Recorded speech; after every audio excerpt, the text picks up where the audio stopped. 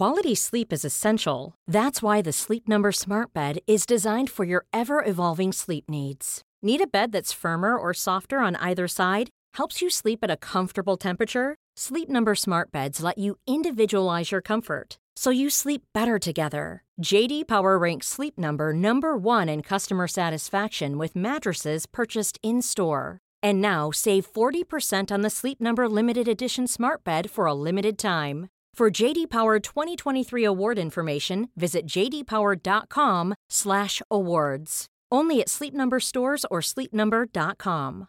Mother's Day is around the corner. Find the perfect gift for the mom in your life with a stunning piece of jewelry from Blue Nile. From timeless pearls to dazzling gemstones, Blue Nile has something she'll adore. Need it fast? Most items can ship overnight. Plus, enjoy guaranteed free shipping and returns. Don't miss our special Mother's Day deals. Save big on the season's most beautiful trends. For a limited time, get up to 50% off by going to BlueNile.com. That's BlueNile.com.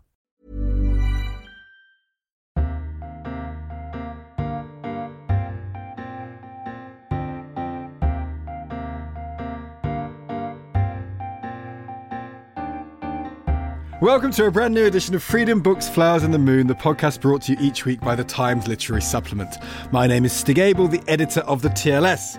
Joining me this week is the distinctly unfeudal, but impeccably, even tokenistically, northern, Lucy Dallas, singer of songs, dreamer of Disney dreams, editor of arts coverage. Lucy, hello. Hello, what an extraordinary introduction. Yeah, I thought it was verging on the... It was the nicest one yet. Yeah, I bardic. Yeah. I felt it was verging on. I don't think of myself as tokenistically northern, but if other but you people are just do, northern. There's nothing I can do This is the about podcast of flat vowels, though. If people aren't allowed... Nobody says Bath here. No one. Bath. My kids... No, it's awful now. I had a conversation with my daughter just this weekend, and she said, why do you say Bath, Daddy? It's when they go to school. Yeah. They and hear I said, other because people. it is Bath. And she said, no, it isn't. And then we had, honestly, a very childish argument where she said, yes, it is. I said, no, it isn't. Brilliant, repeatedly. well done. And then we never settled anything. So that's the quality of the debate that goes on in my house. Remember, if you want to subscribe to the TLS, Google TLS subscriptions and type POD1 in the offer code section. You can get 6 issues for £6. Coming up on the show this week, the TLS's very own commissioning editor, Maren Meinhardt, has written a book about 18th century Prussian polymath Alexander von Humboldt, a pioneer of scientific exploration and description.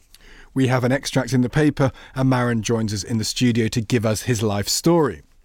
Julian Barnes has a new novel out, his 13th, full of musings about love. Is it any good? Is he any good? Lucy Dallas, of course, not a famous reader of words. I'm going to interject because I was told I was allowed to interject. You're exactly free speech. Not a famous reader of words. That one I do mind. But right, it's born on the fact that you don't read the newspaper.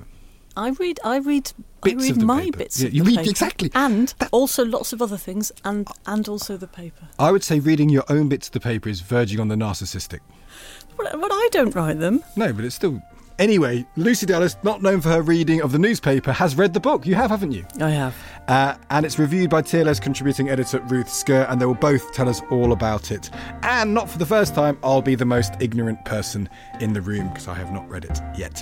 And we have an American feel elsewhere in the paper. Jenny Hendricks has reviewed a book about the naughty 1990s, which accompanies a lovely piece by Joyce Chaplin on that misleading cultural tendency of American niceness. Joyce will be on the line from the US to tell us more.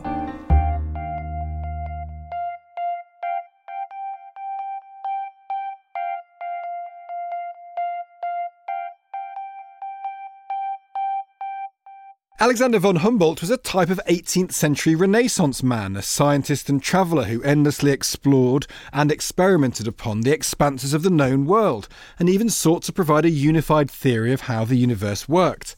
He influenced Charles Darwin, himself a grubby-fingered and tireless experimenter, and was widely praised by his peers, including Schiller and Goethe, and even Thomas Jefferson. But how much of him remains today? How much do you know about this Humboldt? Perhaps like me, you had a sense of a famous German thinker, were a bit confused temporarily by a totally unrelated novel called Humboldt's Gift by Saul Bellow, and that was about that.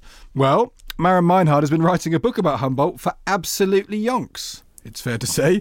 It's called A Longing for Wide and Unknown Things and is, if the extract is anything to go by in this week's paper, a fascinating and wonderfully written thing itself. Maren joins Lucy and me in the studio. Maren, hello. Hello. Let's start at the beginning. Where and why did you get interested in... Is he obscure? Is it fair to say an obscure 18th century figure, Humboldt, or is he not that obscure? Maybe not quite. I mean, I've had a long-standing interest in German Romanticism because how can you not be excited by German Romanticism?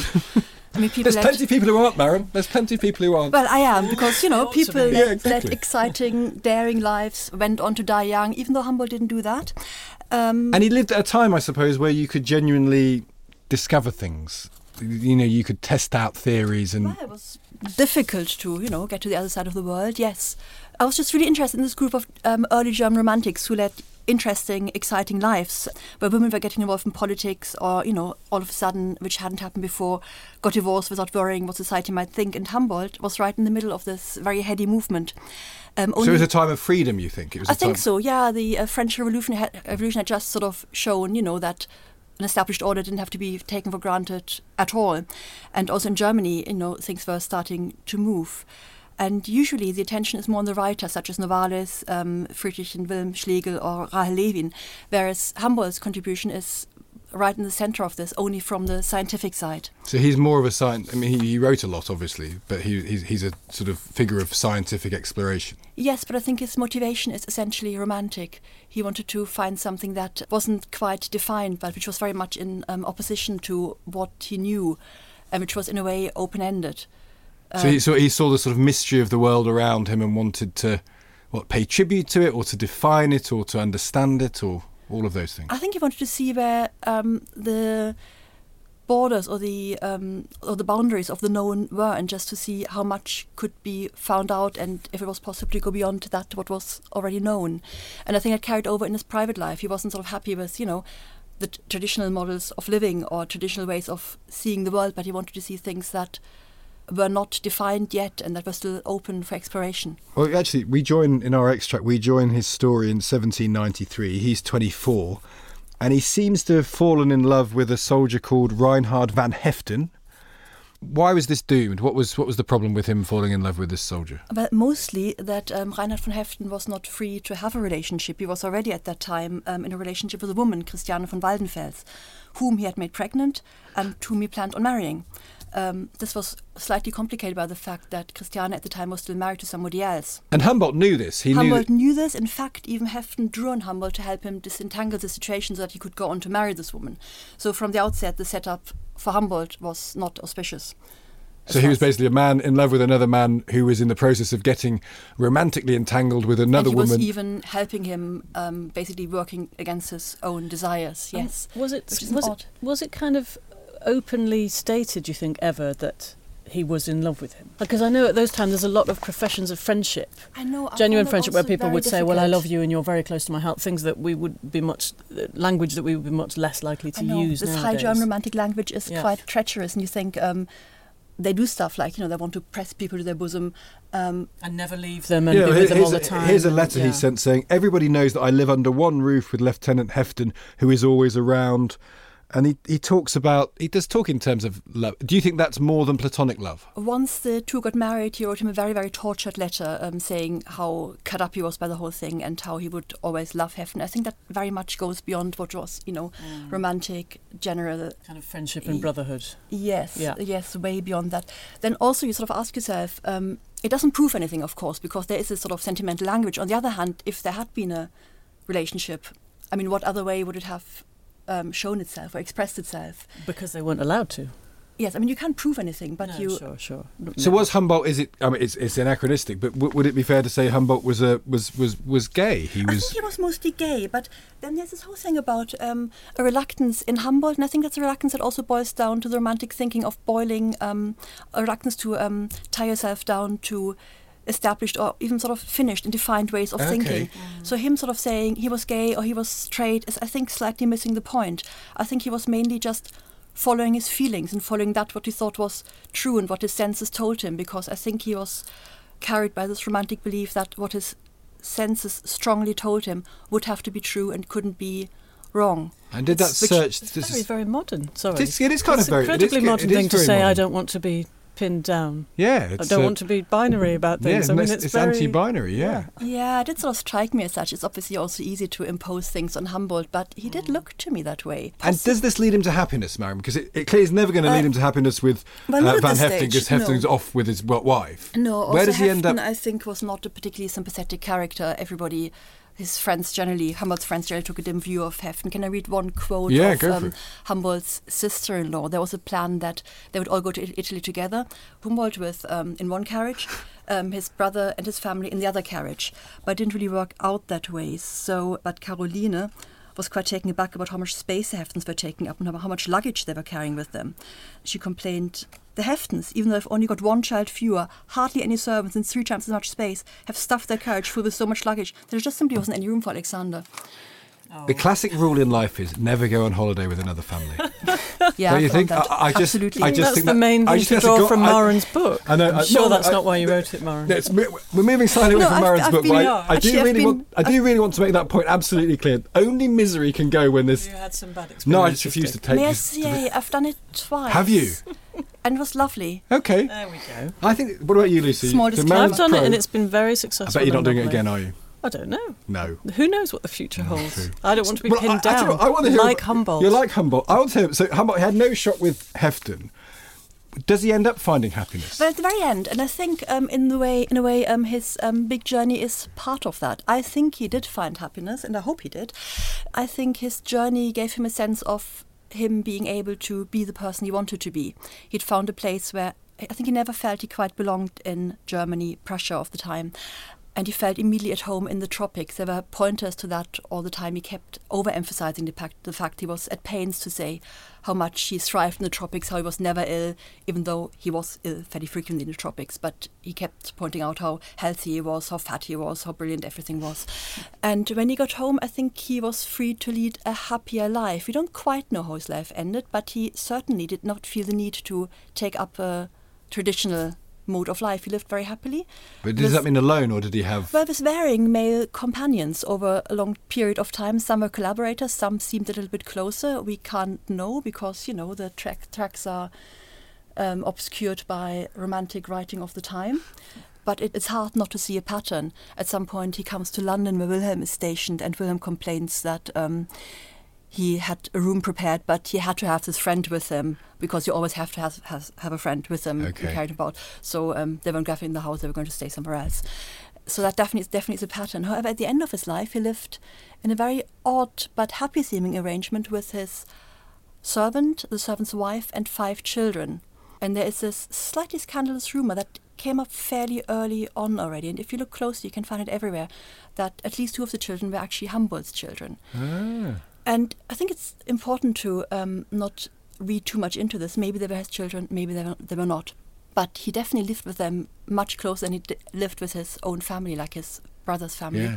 He also left all his worldly goods to the servant. And intriguingly, in his will it says to his servant and all the many children that have been sired under my roof. Which is ambiguous. Oh, yeah. And I mean, yes, deliberately ambiguous, especially at a time where he had absolutely no need to be ambiguous. He could have just said everything deciphered. His family disapproved very heavily of that whole thing. It's a fascinating sort of social life, but he was, of course, a scientist. What sort of experiments is he doing at this time? And the thing I took most from your piece was the frog abuse that was going on. Yes, I didn't by like Humboldt. You don't want to be a frog in the 18th century. You don't want to be a frog near Humboldt. If Humboldt's walking near the pond and he eyes you up beadily, you want to worry. Why is that, Maren? What's he doing? Sorry about that. I mean, I do like frogs. Well, it's not your fault, Maren. They're soft, gentle things. You don't want to hurt them. So what was he doing to them?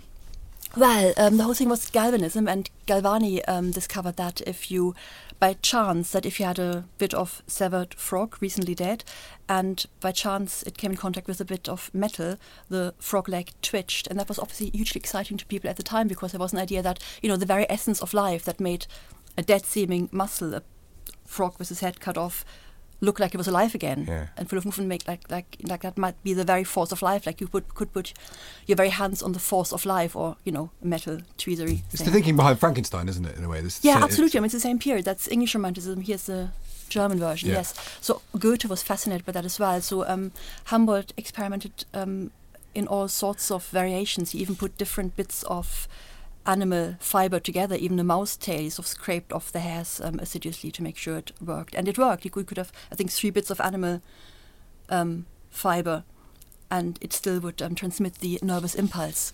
And so what he put, there's a moment in this passage where he's got frogs on his shoulders, hasn't he? I raised 2 blisters on the deltoid muscles of my right and left shoulder. A prepared frog rested on the left wound.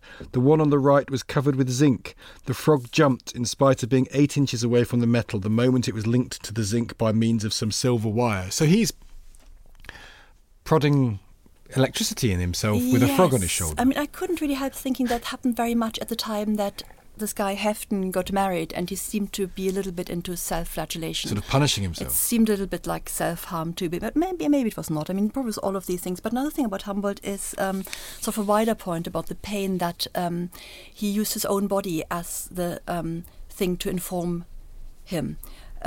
His own body was the ultimate measurement of something. Like if you could feel pain was, a limit that couldn't be argued with. It was, definitely showed to a phenomenon that was definitely there.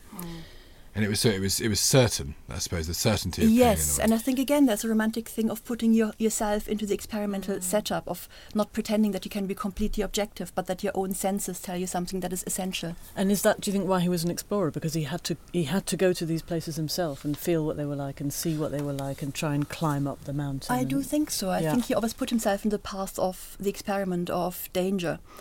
For example, climbing up a volcano, he only stopped when he was on the point of fainting. It actually did faint. A similar thing happened when before in his career as a mining inspector, he tried out a mining lamp, and he was only really quite sure that he was in the presence of a dangerous gas when he passed out. Right, that would be. Or he wasn't sure at that stage, but luckily somebody it. heard and pulled him out by his feet. But he felt it was quite important to really put yourself in the way. Well, it's admirable in a way. It's such a different approach than what we take now, because scientists are sort of thought of as objective, and actually. But the possible must have felt. Yeah, but the possible must have felt more, because you're pushing. He must have felt. Maybe scientists still do that, but at the time so little was known. I suppose that he must have constantly felt he was pushing at the forefront of things. He was sort of finding out the secrets of life. I think he must, yes, and I think it must have been hugely exciting, the galvanic experiments, yes. And I think maybe putting himself right where the action was must have been extra exciting to be part of the experiment. If a little painful. So very quickly, what is his legacy then scientifically, Maren? What exists in the world because of Humboldt? What's he left us with? Well, I mean, mostly when people think of Humboldt now, they think of things like Humboldt penguins, Humboldt squids, the Humboldt current, which is now called the Peru current. So things were named after him? Yes, a lot of things. But it's difficult to really get a grasp of his scientific contribution because he had an interest in so many different things. It's a sort of sprawling body of knowledge that's very difficult to define or demarcate. So he was interested in hugely diverse things, such as, just to pick a few things at random, such as the nervous fiber of an electric eel, or the distribution of plants across different climate zones, or even the bioluminescence of jellyfish, or the composition of falling stars. He sounds a bit like Darwin. That sort of sense of it, constantly just wanting to find stuff out about a wide variety of things. Yes, I think he had the idea that if he gathered as many possible disparate facts as he possibly could, and I think he thought there was an obligation to do that, in the end it would all fit together, or, everything would point, the more he would get, the more it would point to an underlying plan, and that is his idea of the cosmos. Unity of, yes, that's right, yes. And did he? Did he find a unifying theory? I don't think he did. And I think it's also part of Romanticism that if you're a German Romantic, you don't really think that anything is ever finished. I mean, he had 89 years to finish his big book, and he didn't manage. The most interesting bit, the culmination that he wanted to write about about human races and humanity as, the crowning glory of his work, he never even finished that. There's loads of abandoned projects. And I think to him, the idea of something that many facts pointed to was always more interesting and enticing than a finished, closed body of knowledge. So it's kind of potential and... Yeah, better to travel than to arrive. Yeah, I would better travel, hopefully, yes. Yes, exactly. Maren Meinhardt, thank you very much indeed. Normally, being a little extra can be a bit much. But when it comes to healthcare, it pays to be extra.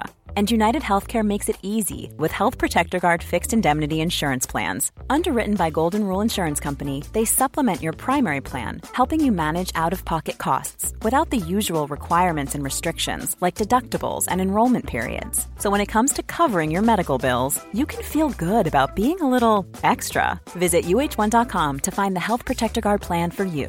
Quality sleep is essential. That's why the Sleep Number Smart Bed is designed for your ever-evolving sleep needs. Need a bed that's firmer or softer on either side? Helps you sleep at a comfortable temperature? Sleep Number Smart Beds let you individualize your comfort, so you sleep better together. J.D. Power ranks Sleep Number number 1 in customer satisfaction with mattresses purchased in-store. And now save 40% on the Sleep Number Limited Edition Smart Bed for a limited time. For J.D. Power 2023 award information, visit jdpower.com/awards. Only at Sleep Number stores or sleepnumber.com.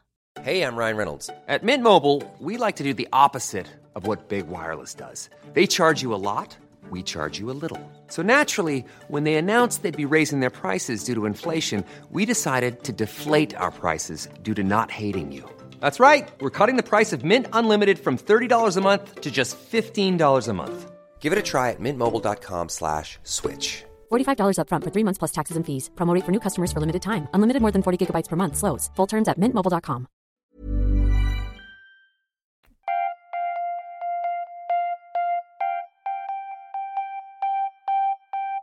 Julian Barnes's first novel, Metroland, was published in 1980, and his 13th, The Only Story, comes out on February the 1st.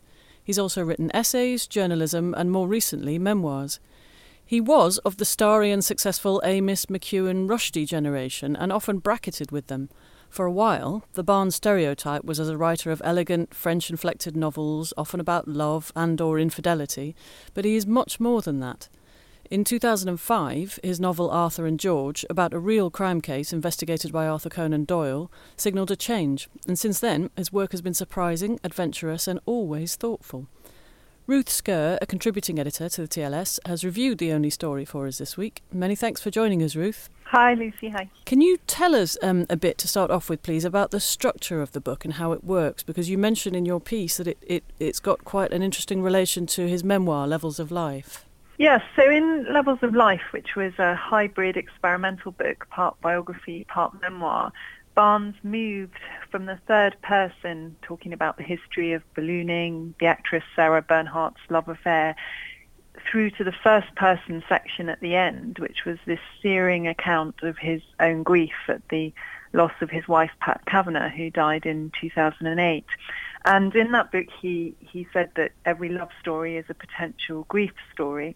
So 5 years on, we have the new book, a new novel, which is a forensic examination of memory and the way it's eroded, lost over time.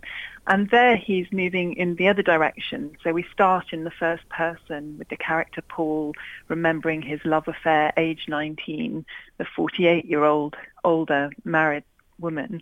And then we move into the second person in the second section where he's asking himself questions about the relationship. And finally, a third section where in the third person, the love affair is completely distant and remembered as though it was happening to someone else. But within the book, it's done quite gently. It's not like, here's the first part, this is me, here's the second part, this is you. It slides a little bit in between.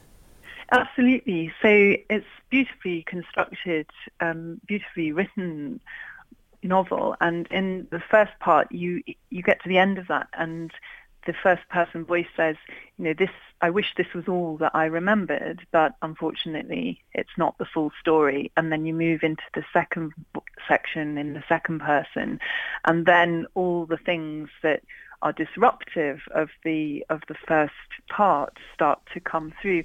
I mean, that's a technique that Barnes has used before, and the sense of an ending works in a similar way.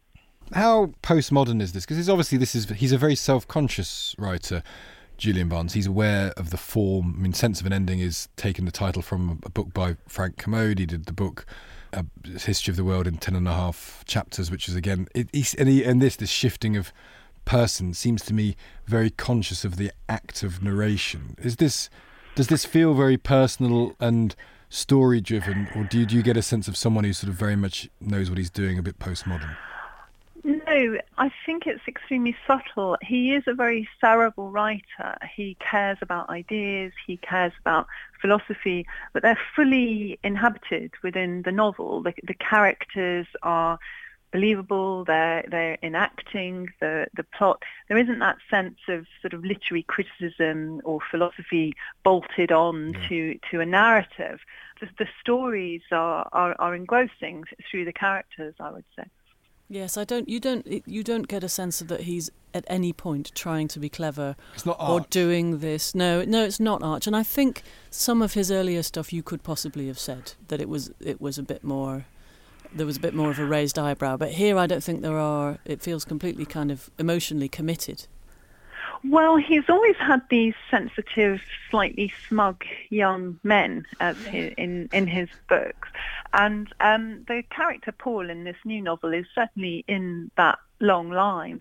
But I think when we kind of go back to Metroland, you can see there's definitely been a development he's not writing the same book again or going over the same ground. It's familiar, but not in the way in which, you could say, well, why are we reading a rehash of an old book? You're just in the same fictional universe. It was interesting that Lucy mentioned this idea of him being part of the Amis, Rushdie, who else is in it? Swift, I suppose, is in it, McEwan. And Ishiguro as well. Because we're going to do a thing later in the year in the paper where we're looking at who people are genuinely excited to read now and whether that generation still exists. Do you think that in some ways he's the most successful of that generation in terms of still wanting to read his stuff? Because, Amis, Rushdie, you slightly... I feel a bit of a chill when their names are mentioned.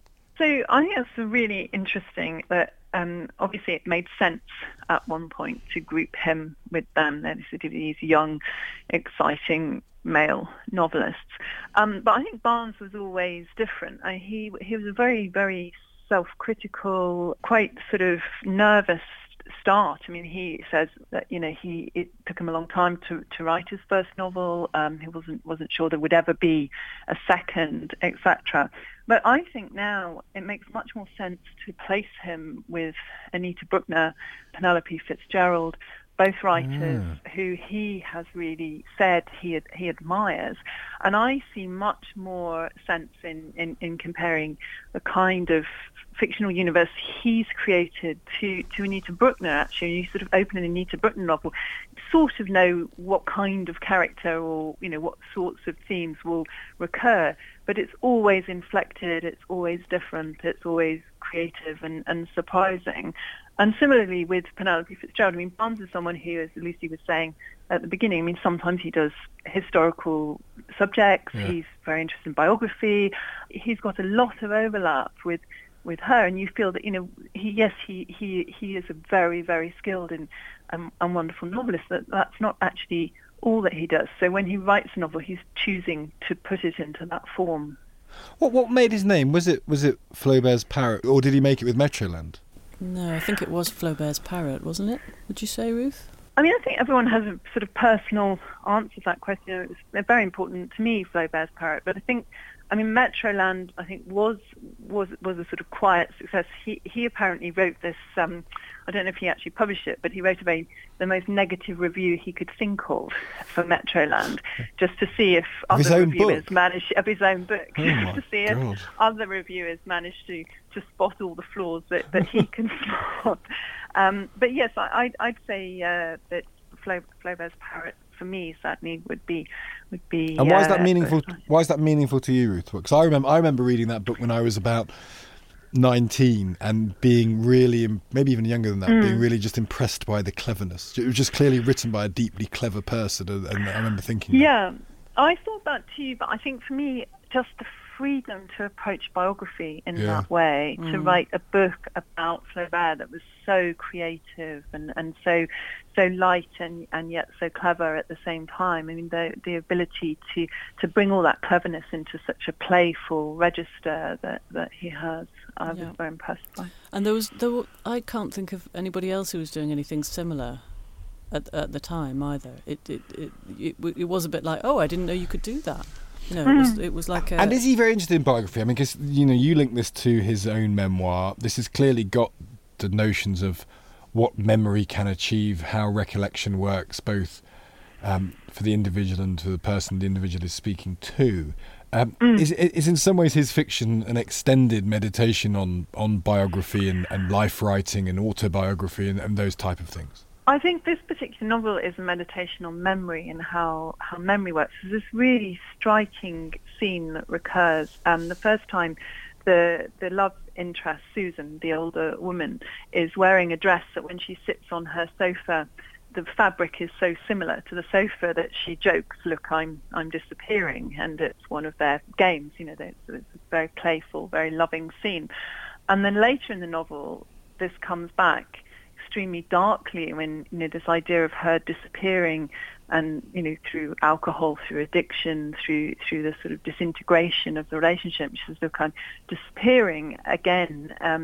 And you see the way in which he's looking at how memory shifts over time. So even memories aren't stable, and it's a very bleak book from that point of view. Yes, I was going to say, because it does have these themes, as you say, that universe. He's talking about suburbia and about young love, and as you say, one of the slightly smug young men and shocking the bourgeoisie. But this one also, it's very dark, because he says it's a novel about love, but actually then it does, as you say, it does disintegrate. And he remembers it. He can't not remember it. But there's some very there's a very strong portrait of things breaking. I suppose we shouldn't be surprised. I mean, the sense of an ending was also a very, very dark book there. You know, the think meditation on suicide and thinking about the relationship between history and memory. But this one does seem gentler to me for all of its bleakness. There is something very loving at the heart of it. I don't know what you think about this, Ruth. I'd like to ask you that despite it being really there's a lot of sadness at the heart of it, and you think a lot less of the protagonist, I think, by the end of the book, that it was still a very romantic book with a romantic outlook. So I have mixed feelings about that. I mean, some of my memories from reading the book, it's almost like a parody of romance. You know, when he's talking about loving this woman's two front teeth because they're longer than the other teeth, and sort of tapping on them as though they're rabbit teeth and all these things, which kind of almost taking to an absurd extreme the things that, you know, attract one person to another.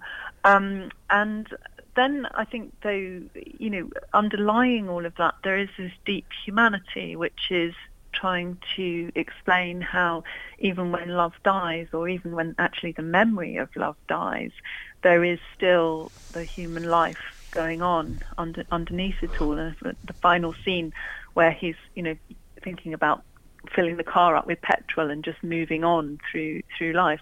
Although you could say, well, you know, everything's gone by that point, there is that sense that actually the main character is still alive. He's still going forward.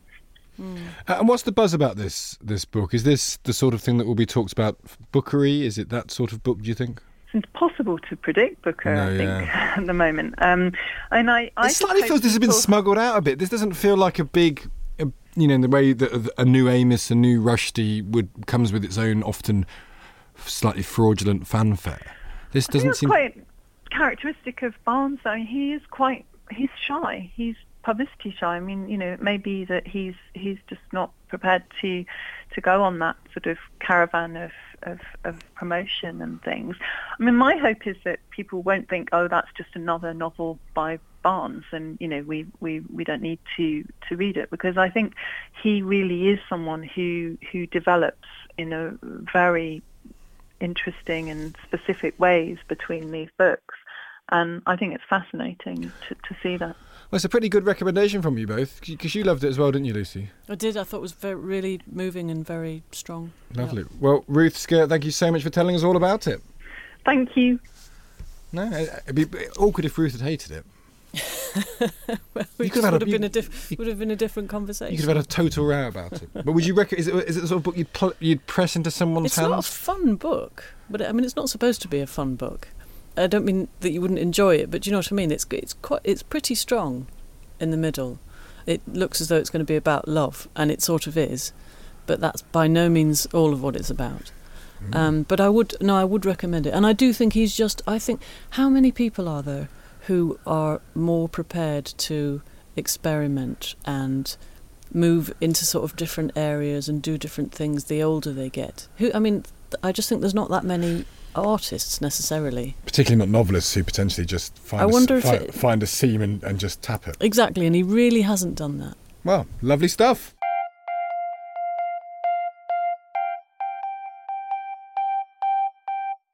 Have a nice day is, on the face of it, a rather charming injunction to a complete stranger, a needless pause in a busy life selflessly to enjoin happiness on another person.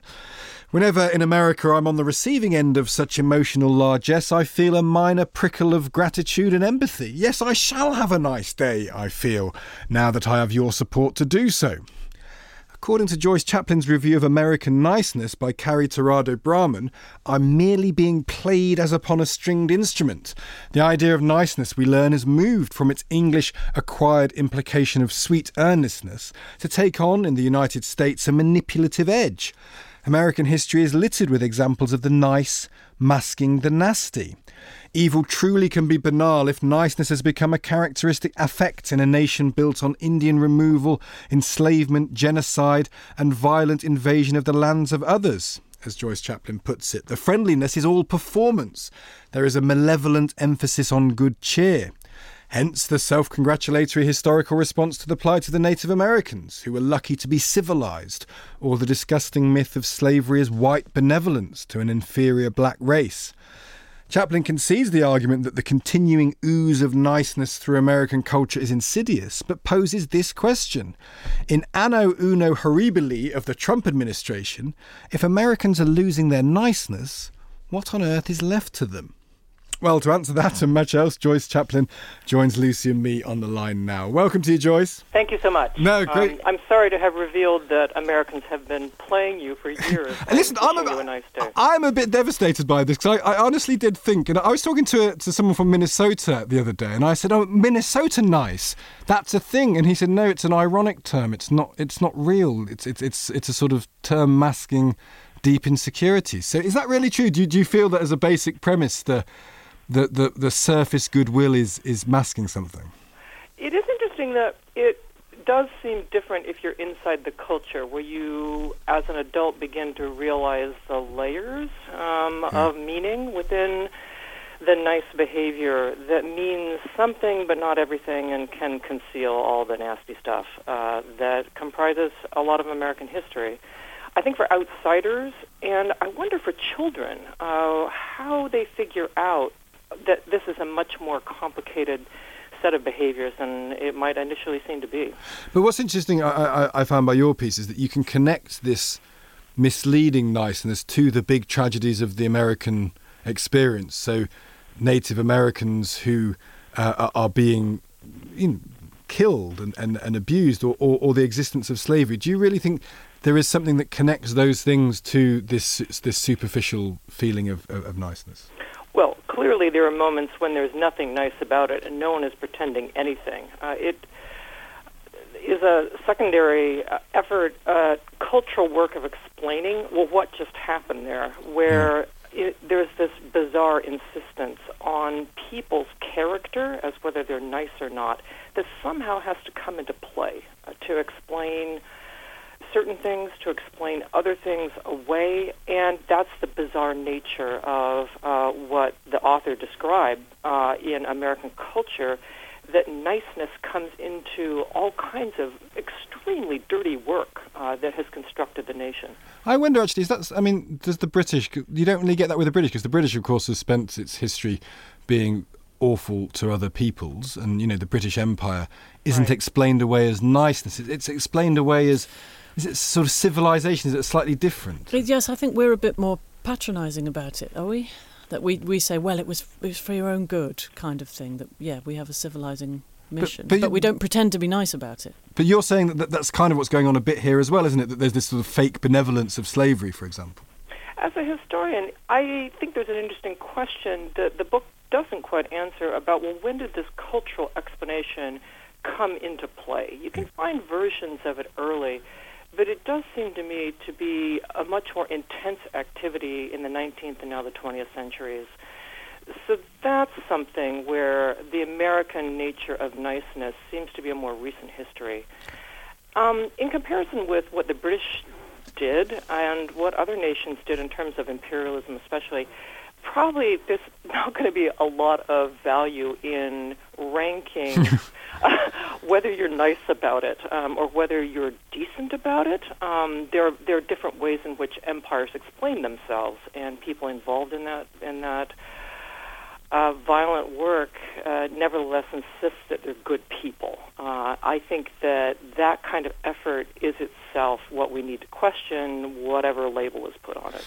Where do God and Jesus fit into this world of American niceness? What's the role of religion here, do you feel?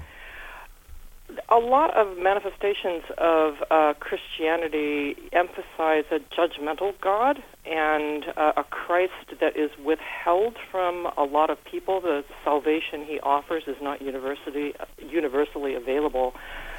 The nice Jesus that appears in a lot of American 19th century Protestant denominations is universally offered to everybody.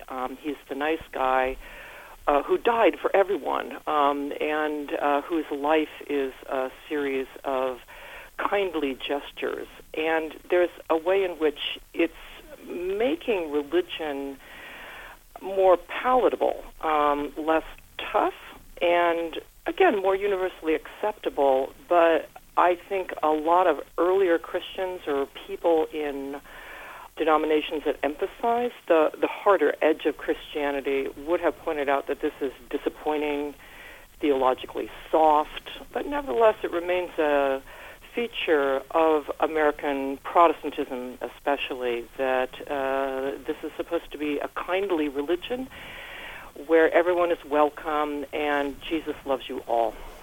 I wonder, Joyce, as well as with the idea about that you should be nice all the time, I wonder if there is also an element of I'm thinking about, we've got an illustration to the piece which is a big billboard which I think is in North Dakota, and it's got a picture of John Oliver and it says, "Hey John Oliver, don't be angry, be North Dakota nice." And I wonder if there's that idea of it's not nice to be angry and mad about injustices, but if you're but sometimes if you feel that there is an injustice, that's what you have to do. You can't. It's difficult to protest and be nice about things. Sure, and that's part of the coercive work of the demands that you be nice. Is undermining actual critical dissent and protest and desire to have things change in society, and again to stand up for tougher ideas like justice and to protest injustice. Being nice may be the last thing that is going to actually have any effect on changing what is wrong in the United States. So yes, it's a coercive demand to be quiet, don't complain. And the book is very effective about pointing out the psychic damage that does to people who have a real grievance and can see that their place or somebody else's place in American society is compromised, and yet are being browbeaten about being pleasant and smiling away whatever the real problems are. Is it ending in the 21st century? Do you feel that this is the very good payoff of your piece? Is it happening? Is that a bad thing? Are we seeing the end of American niceness before our eyes now? Too soon to tell. I mean, it would, in some sense, be positive if it went away and if we were to have a more frank set of public debates about what might be wrong with the United States and not being nice about it. Do you think Trump does that, Joy? I was just thinking that in some ways he strips away The reason why he's sort of so unintelligible to us is he strips away a lot of the conventions of telling the truth sometimes, the conventions of caring in some senses about the effects of not telling the truth. In some ways, that is stripping away some of the falsities of ordinary human interaction. Yes, exactly. And we are seeing what happens with public debate when no one's nice about it, or the niceness is really not getting a lot of the traction that it might have in an earlier historical era. I would say at the moment, it does not feel good, right? That nothing is resolved, everything is up in the air, and the niceness has vanished. It's too soon to tell, as I just said, whether the trade-off is going to be adequate. I mean, I am not a supporter of the fake accomplishments of niceness. It achieves nothing. It marks no real effort or character. But it is amazing to see it gone. And yet reforms that really might come out of a franker public debate, they're not there yet. But we might see something different in 2 to 3 years. Tuned. Do you think this type of cultural history is a good way, or is it too cute a way of considering a nation? Do you think this is a good prism through which to look at America?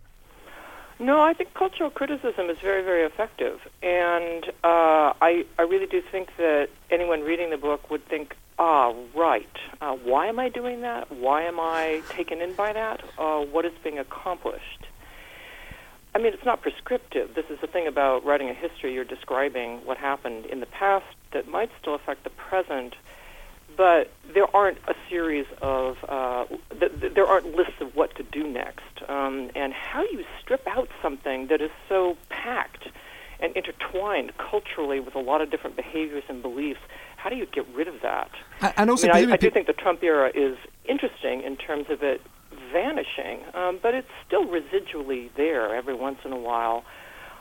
People make claims about it. So the whole debate about Dreamers and DACA, for instance, it's still inflected with these sentimental demands that people be nice to young people. And yeah, that's a good goal, but that's not what the whole issue is about. So it's tough to see, well, how is this actually going to be washed away, what damage is going to result in the meantime, and then what might be achieved. But it is quite a shocking thing, because I genuinely, it sort of brought me up abruptly when I read your piece, not having read the book, this notion that niceness is not broadly a positive thing. I mean, is this a controversial thesis, do you think, in the end? I do think that you can probably find Americans who are nice. I don't want to say that it is universally always a false goal. I think there are people who probably had that behavior without the manipulative edge. It is possible, and maybe that could survive as a real impetus for moral behavior, for personal conduct.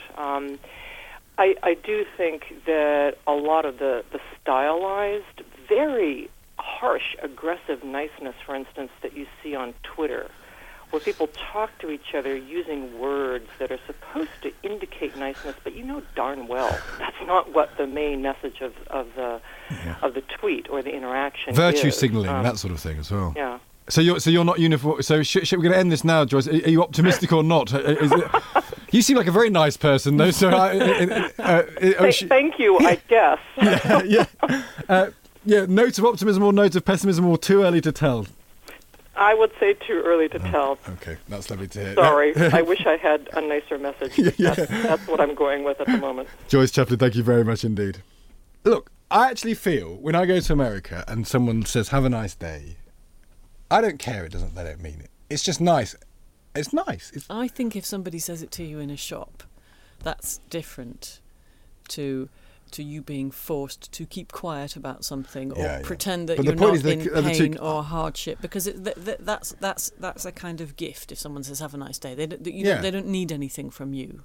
That's fine. Yeah. But if someone says, "Come on, Steak, be nice," if you are causing a rumpus because of something that's wrong. Yeah. And it's used like that, then that's a completely different ballgame. And isn't Joyce, are the two connected? That's what seems so interesting about this piece. That the cultural imperative to wish someone to have a nice day is connected to the passive aggressive domination of another race. It's very interesting, because I remember when I lived in Paris, And the Parisians don't, as a whole, no. go in for nice. They don't want you to have a nice day. Yes, but and at the beginning... and they don't, Lucy. I felt that in Paris. They don't want me to have a nice day. Some of the English people would be a bit, you'd be brought up a bit short, but the Americans sometimes were horrified. Yeah. But it takes a while to realise that they don't just say empty stuff. They just don't say it. So if you ask for something and they haven't got it, they'll just say no. Yeah. And that's not just Paris. There's lots of, I think, the Scandinavian countries are a lot more straightforward in that. Yeah. Whereas we would go, oh no, I'm terribly sorry. Yeah, Why don't you try we the place apologise next to door? everything. I mean, we would say sorry, and the Americans, I don't know, would be nice. Yeah, and try and empathise. Maybe, yeah. Whereas the French, and I think also to a certain extent, I'm generalising wildly. Yeah, there are lots of other countries where they'll just say no, and then their elaboration is, I haven't got it. And yet, in a way, that's quite good. And yet, if I had to pick a country in which to go into a shop and ask for something they didn't have, I would pick America above France every single day of the week. Because not only in Paris... It depends what you want. If you need baked goods, you'd go to France. Yeah. But not only do they not have something, they look at you like you're an idiot for even daring to ask it. Well, in my experience, maybe that's because I'm an idiot. No. That's all we have time for this week. Our thanks go to Joyce Chaplin, Maren Meinhardt and Ruth Skerr. My thanks go to Disney's very own Lucy Dallas. Thank you, Lucy. They're welcome. Or just Lucy Dallas is fine. I could just do that, couldn't I? You could. I could, but I'm not going to. Do go to the-tls.co.uk or to your local provider of high-end journalism for this week's paper, which includes Modigliani. Thea's not here to pronounce that. You don't pronounce the G, I believe. Is that right? How would you say? Modigliani. Children's poetry and the entire history of European literature. Yep. Next week, the paper is such a joyous hodgepodge of varied delight, God only knows what we'll choose to talk about. The anti-Semitism of Celine, the personality of Charlotte Bronte, the South African gold rush. There is only one way to find out. Until then, from Lucy and from me, goodbye.